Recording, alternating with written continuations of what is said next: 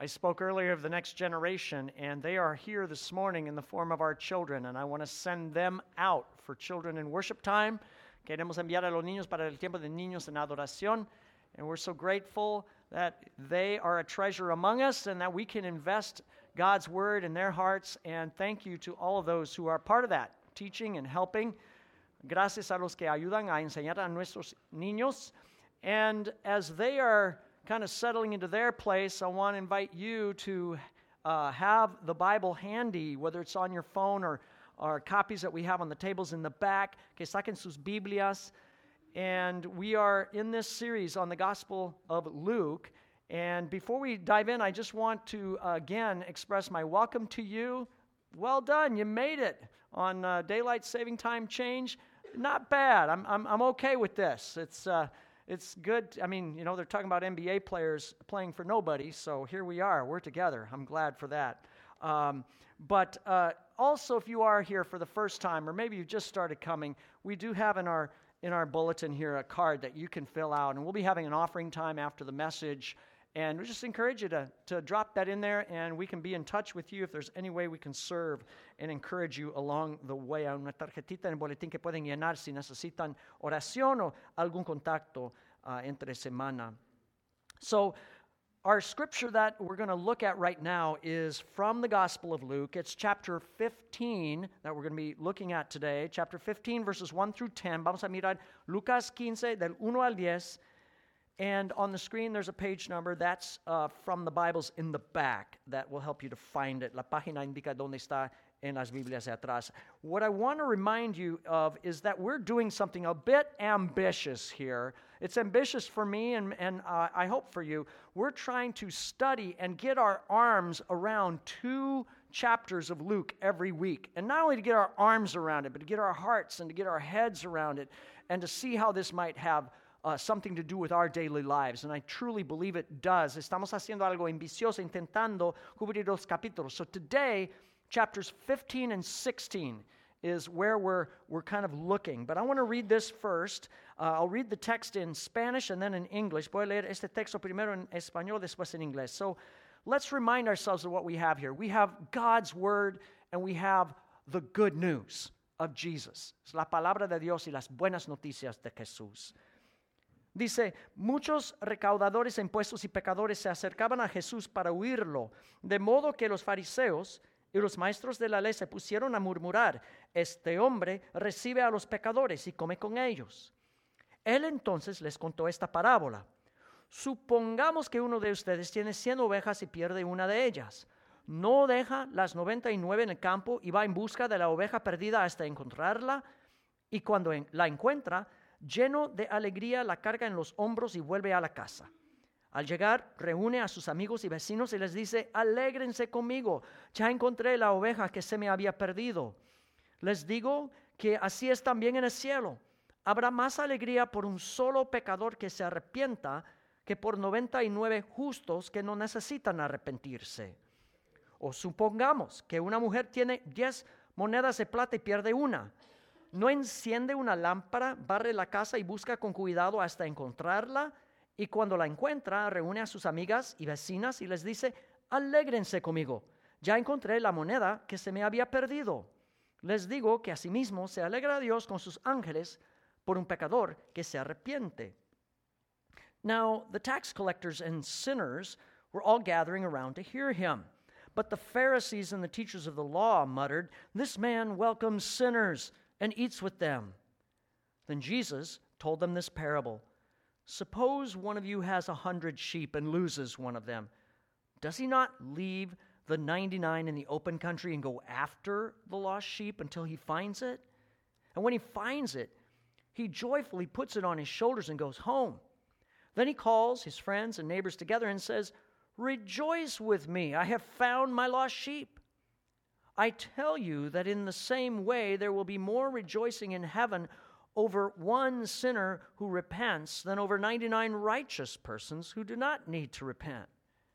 Or suppose a woman has 10 silver coins and loses one. Does she not light a lamp, sweep the house, and search carefully until she finds it? And when she finds it, she calls her friends and neighbors together and says, "Rejoice with me, I have found my lost coin." In the same way, I tell you, there is rejoicing in the presence of the angels of God over one sinner who repents. Well, I don't like to think about this very much, but that doesn't change much. It doesn't change the reality of the situation. No quiero pensar mucho en esta realidad, pero eso no cambia nada. The fact is, every single year, I am inching closer and closer to this thing, to this eventuality. Cada año me acerco a esta realidad. It's this thing called retirement, la jubilación. Some of you are closer to that than I am. But I'm starting to think more about it. No announcements, but I said to Mindy the other day, I was talking to my wife, I said, we really ought to, experts say we should be sitting down and actually looking at our retirement plan. How we are doing. We should probably do that sometime soon. Le dije a mi esposa, debemos revisar nuestro plan de jubilación. I mean, the whole thing you're supposed to have, right? Sounds like a lot of fun, huh? Not. But, we got to do that because experts say, you need to have enough money set aside. Hay que tener suficiente dinero apartado in Social Security, 401k, pensions, savings, ahorros, seguro social, pensiones, etc. How much money do you need for retirement? ¿Cuánto se necesita? A lot, okay? Just a lot. That's the number in my head. A lot of money. And if you look out there, especially on the internet, you can find all kinds of advice about how to invest for retirement. Actually, there's advice about how to invest for other things as well. Hay mucho consejo de cómo invertir para la jubilación. But there are all kinds of things out there you can find. Some are saying stocks and bonds and mutual funds, la bolsa de valores, precious metals, commodities. Even some would say, well, the best plan is to play the lottery or to go to Las Vegas. That's one way to prepare for retirement. Otros dicen que hay que jugar con la lotería o ir a Las Vegas. So there's all kinds of advice out there. Some of it's good advice, some of it, not so good, not so smart. Hay buenos y malos consejos. Well, here's the thing. If you're going to have money for retirement, you've got to invest. And to invest, you've actually got to put your money at risk. Hay que arriesgar la inversión para la jubilación. And here's the thing. The more money you risk, the more return you're going to get. But at the same time, the more money you risk, the more you stand to lose that money. Entre más arriesgas, puedes ganar más o perder más. But there's another aspect of retirement that perhaps we need to think about as well. And that's not only the investment of our money, but the investment of our lives, of our moments and days. ¿Cómo vamos a invertir nuestra vida? When I look back upon my life at a place called retirement, if there is such a thing, really, we don't retire when we're a part of God's plan, right? No nos jubilamos en el plan de Dios. But when I look back, what have I invested in? ¿En qué he invertido mi vida? I think that's a question that really has to do with our scripture today from Luke chapters 15 and 16. And I want to look at this a bit more closely. Miremos Lucas 15 y 16. Again, I want to remind us where we are in this story. Jesus is on his way to Jerusalem. In a sense, he's on his way to the retirement of his earthly ministry. He's going to a place where his earthly ministry will come to a conclusion on the cross. Jesús está en camino a Jerusalén para la jubilación de lo que es la cruz. And as he's on the way, it says here in chapter 15 that he finds himself in a group of tax collectors and other assorted sinners. Está con unos recaudadores de impuestos y pecadores. And Jesus did this often. He was with this kind of people often, talking to them. Prostitutes, beggars, perhaps a non-Jew here and there, a dirty non-Jew. It was a group of sinners. Había prostitutas a lo mejor y mendigos y tal. And as he's doing that, as he's teaching them the Word of God, in the background, there are the Pharisees and the teachers of the law, and they're muttering, they're whispering under their breath, what is this guy doing? He's actually welcoming and eating with sinful people. Los fariseos murmuran, este come con pecadores. They're shaking their heads in disgust. Están disgustados. It's clear from what is being said here that they don't approve of the way that Jesus is investing in these people. Desaprueban su inversión en estas personas. I mean, they do not like how why would he waste all this time? Why would he waste his breath, his energy to try to do anything with this kind of people? ¿Por qué invertirse en esta gente? Why doesn't Jesus dedicate himself to something that's more worthwhile? ¿Por qué no dedicarse a algo más digno de su tiempo? And in response, Jesus simply tells some stories. He tells not one story, not two stories, but three powerful stories. Él responde con tres parábolas, three parables in which he directly comes against the snobbery and the skepticism of the Pharisees. Él responde a su escepticismo. He says, suppose you're a shepherd. Supongamos que eres pastor. You've got 100 sheep to take care of. Tienes 100 ovejas. One of them wanders off. Se desvía uno. It gets lost.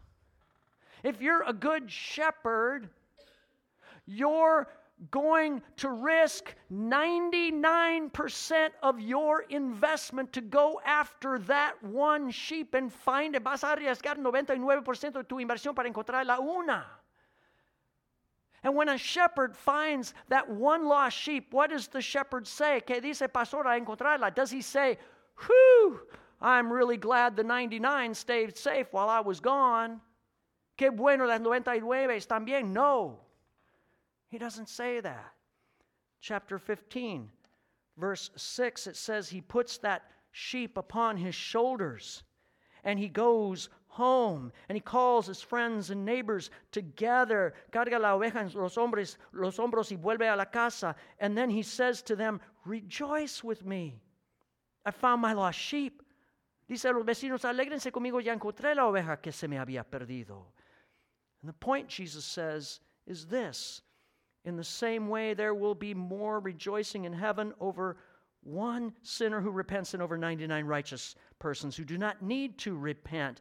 Así es también en el cielo habrá más alegría por un solo pecador que se arrepienta que por 99 justos que no necesitan arrepentirse. Or let's suppose there's a woman who has 10 coins. Una mujer tiene 10 monedas de plata. 10 silver coins. One of them turns up missing. She loses it. Se le pierde una. What does she say?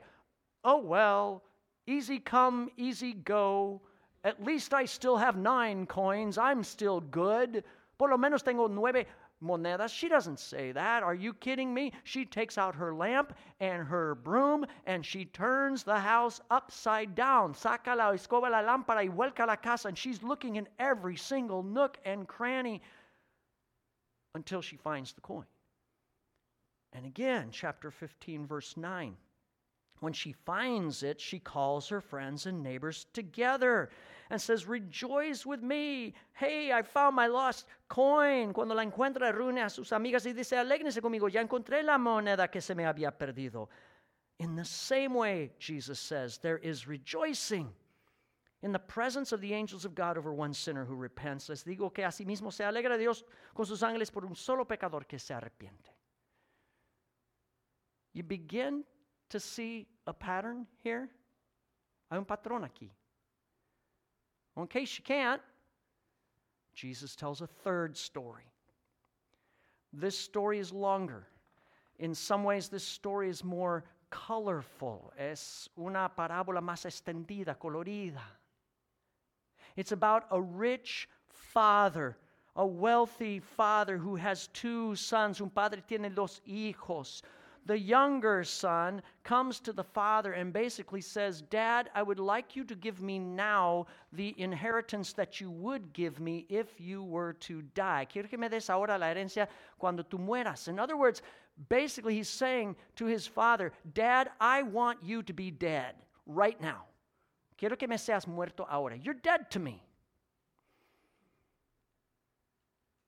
The father gives it to him despite the pain that causes. And the son goes off to a faraway place and he blows it all on wine, women, and song. El hijo lleva la herencia a un país lejano y lo desgasta en mujeres y vino y fiestas. And when poverty literally leaves him in the pig pen, the most unclean place a Jew would want to be, he finally wakes up and smells the coffee. Or maybe he wakes up and smells the manure. But in some way, he wakes up. Por fin se despierta cuando está con los cerdos, and he says, I'm going to go back. Maybe, just maybe, I can become a slave. A lo mejor me puedo hacer esclavo. And so he goes on his way home with this plan in mind. And where is the father? The father is outside of the house, scanning the horizon, looking for that son. And when he sees that dot pop over the horizon and it's son, what does he do? He say, close the doors, here comes that terrible guy? No, he goes running out to him. El padre está escaneando el horizonte. Cuando lo ve, va corriendo. He runs with open arms, wraps him around him. I'm not worthy to be called your son. No soy digno para ser tu hijo, dice el hijo. Pero el padre lo abraza. And the father starts treating him not only as a son, but as a precious, loved, preferred son. Bring the best robe, bring the ring, bring the sandals, trae la mejor ropa y el anillo y las sandalias. Let's have a party. Let's rejoice. You notice that's a theme in all three of those parables. Let's rejoice. Vamos a regocijarnos, alegrarnos. Let's kill the fatted calf. That's the best meat I've got. Vamos a matar el ternero más gordo. The party's in full swing when the older brother comes along. And he is so upset he will not even go into the house. El hermano mayor ni quiere entrar en la casa. Notice, however, something. I didn't notice this, but I read it from author Henry Nouwen. Notice the father's attitude. He goes out to get the lost son, but he also goes out for the older brother. El padre va en busca del hermano mayor tanto como el hermano menor. It doesn't matter. The father wants both in the house. And the older brother complains, why are you doing this? ¿Por qué haces esto? But the father has a much different perspective. In chapter 15, verse 32, capítulo 15:32, he says, we had to celebrate and be glad. We had to have a party. Teníamos que hacer fiesta y alegrarnos. Because this brother of yours was dead. Este hermano tuyo estaba muerto. He wanted me dead, but he was the one who was dead. Él era el muerto, no yo. He was dead and now he's alive again. Ahora está a vuelta a la vida. He was lost and now we found him. We found the lost son. Estaba perdido y ya lo hemos encontrado. In these three parables, bam, bam, bam, one after the other, Jesus is driving home a powerful point about the attitude of God the Father towards the lost children of Israel, towards his lost people. Se ve aquí la actitud de Dios el Padre hacia los israelitas, su pueblo. And that is this: God the Father is scanning the horizon, looking, actively seeking for people to find. Está buscando los pecadores. God the Father comes running to sinners with open arms. Dios corre con brazos abiertos. God the Father rejoices when the lost come back to him. El Padre se regocija cuando los perdidos vienen a él. And here's the big thing. God the Father is willing to risk everything, to give it all away in order to invest in bringing one sinner back. El Padre está dispuesto a arriesgarlo todo para traer a un solo pecador. That's what God the Father is doing in Jesus. God the Father is betting the farm, giving up everything so that sinners can come back. El Padre está invirtiendo todo para que vengan los pecadores. That's God's investment strategy. Es la estrategia de inversión de Dios. Here's what I see here in these stories. There is a fallacy. There is something false that Jesus is exposing in a way. He doesn't even say it, but it's there. And it's this. The real sinners are not just the ones who get lost. There are no 99 righteous ones who do not need repentance. No hay 99 que no necesitan arrepentirse. The prophet Isaiah says, we all, like sheep, have gone astray and turned to our own way. Todos como ovejas nos hemos descarriado, dice Isaías. You see, whether the Pharisees could see it or not, whether we can see it or not, we're not with the 99. There are no 99.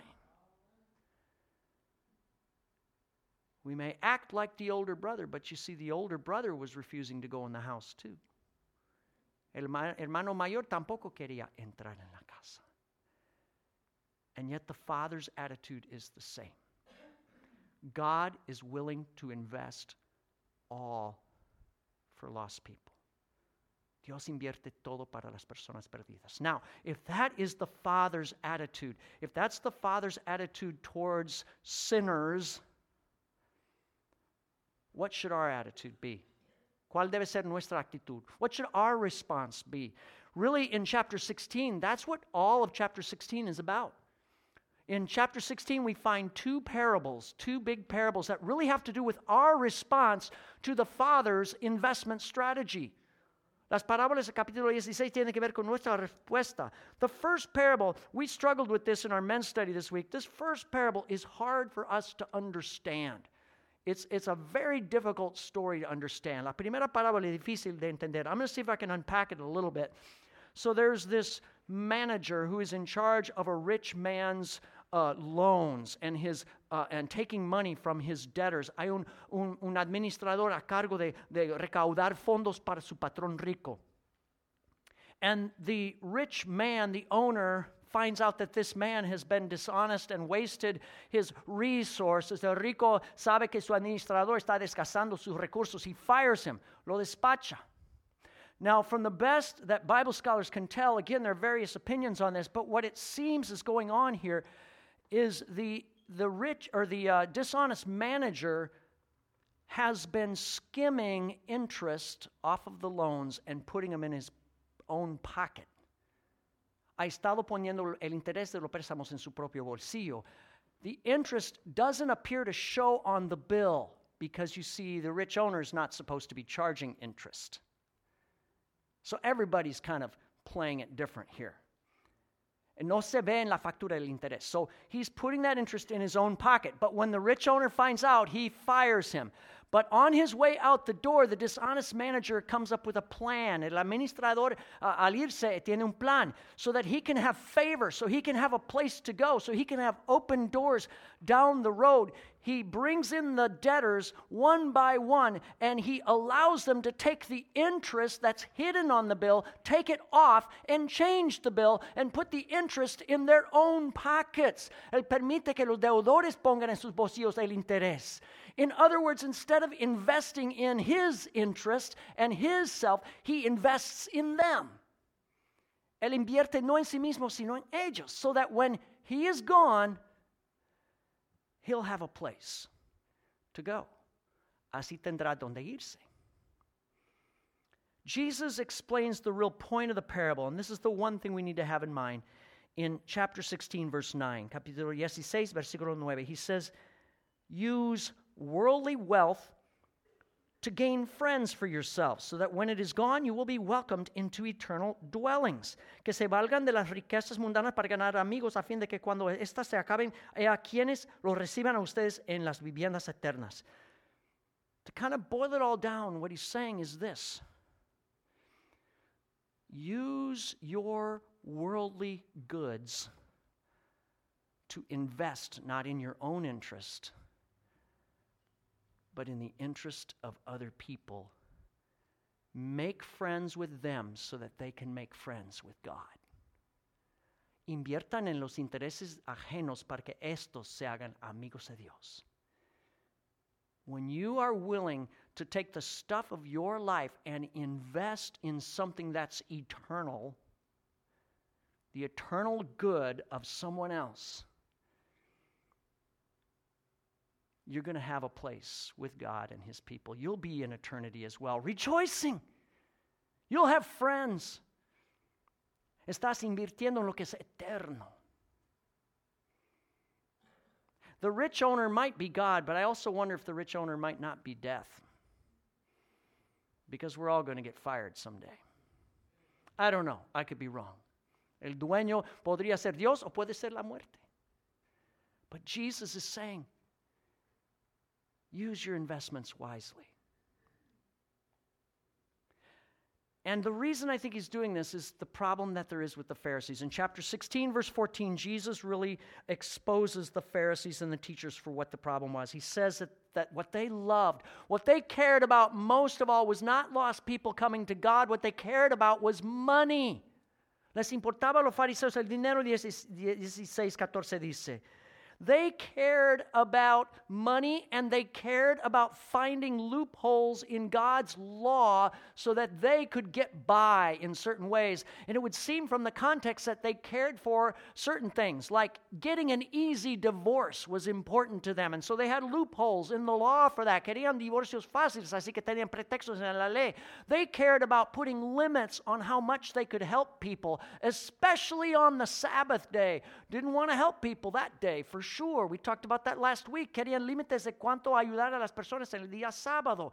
Jesus then in chapter 16:17 says something that makes sense in light of that.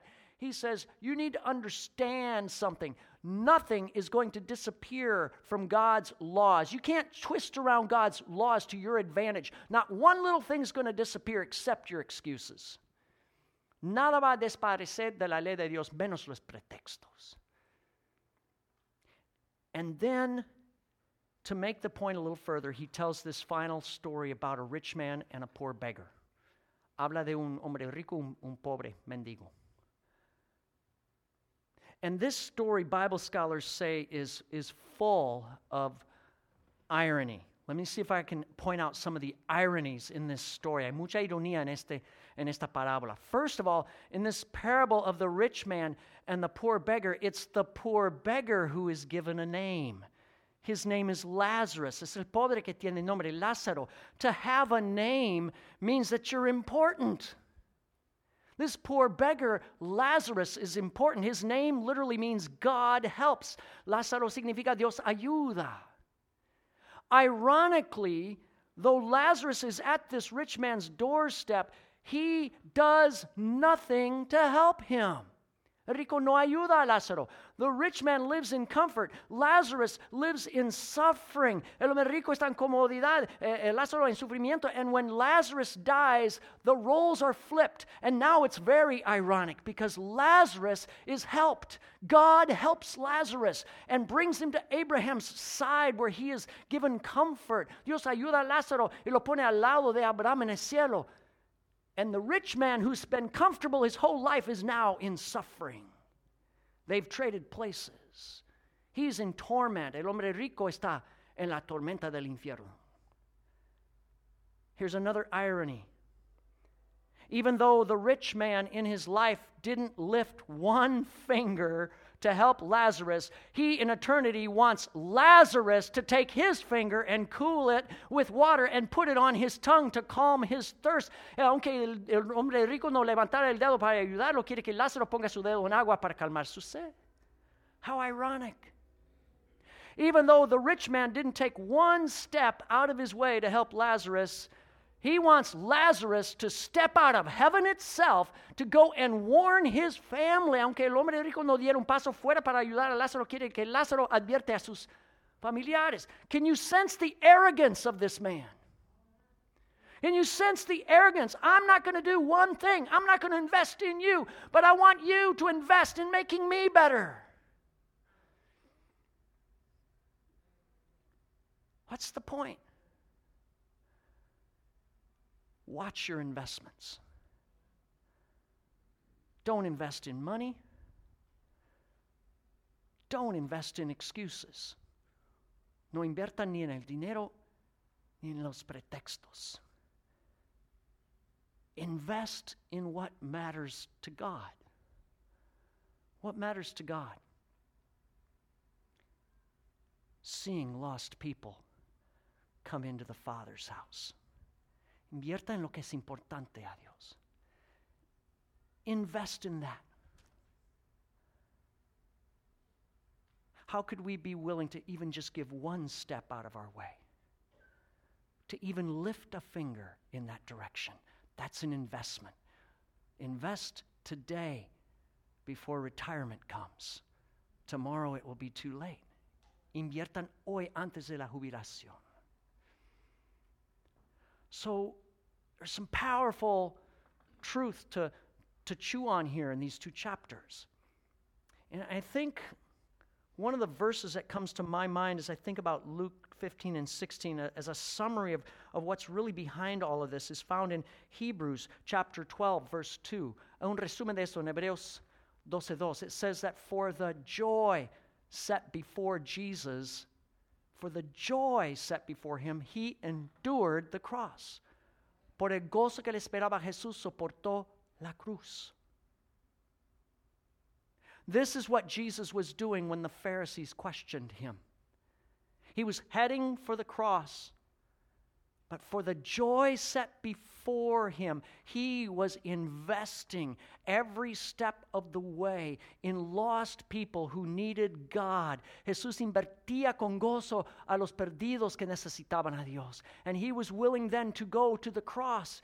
Yes, there was suffering in the cross. Yes, there was pain, but he did it for the joy set before him. What joy? ¿Qué gozo le esperaba? The joy of the party of God's people together in the kingdom of heaven. The joy of seeing even one broken, lost person come back into the Father's house. That was the joy. Ese era el gozo que le esperaba. And Jesus, through these two chapters, is lovingly and joyfully inviting us into God's investment strategy. To invest our moments and days. To invest our energies and abilities. And yes, to invest even our finances and our goods into seeing broken, beat up, lost people come into the Father's house. Él quiere que invertamos en nuestros días, en nuestras energías, en nuestras finanzas, hasta aún para que los perdidos vengan a la casa del Padre. And so what we have here is an opportunity to really evaluate our retirement portfolio, our eternal investment portfolio. Podemos evaluar nuestro portafolio de jubilación. What is the direction that we're investing our lives? What is the direction that you are investing your moments and your days? Do you have opportunity to invest in the priorities of Jesus? Or are you simply investing in yourself? ¿Estás invirtiendo en Jesús o en ti mismo? I think a lot about the people right outside our door. God, how can I lift a finger? How can I take even one step out of my way? We've had a rough week in Tulare again. More shooting, more death, more sadness. God, how do I have the ability to invest in seeing people become friends of God? ¿Cómo puedo dar un paso a levantar un dedo para ayudar a los que están sufriendo. It may not seem like much. A couple weeks ago, I spent some time. It was minimal. I gave up one weekend. It was just a little weekend. Yo di un fin de semana. A little bit of sleep. I lost some sleep. Lost a lot of energy. But you can always get that back.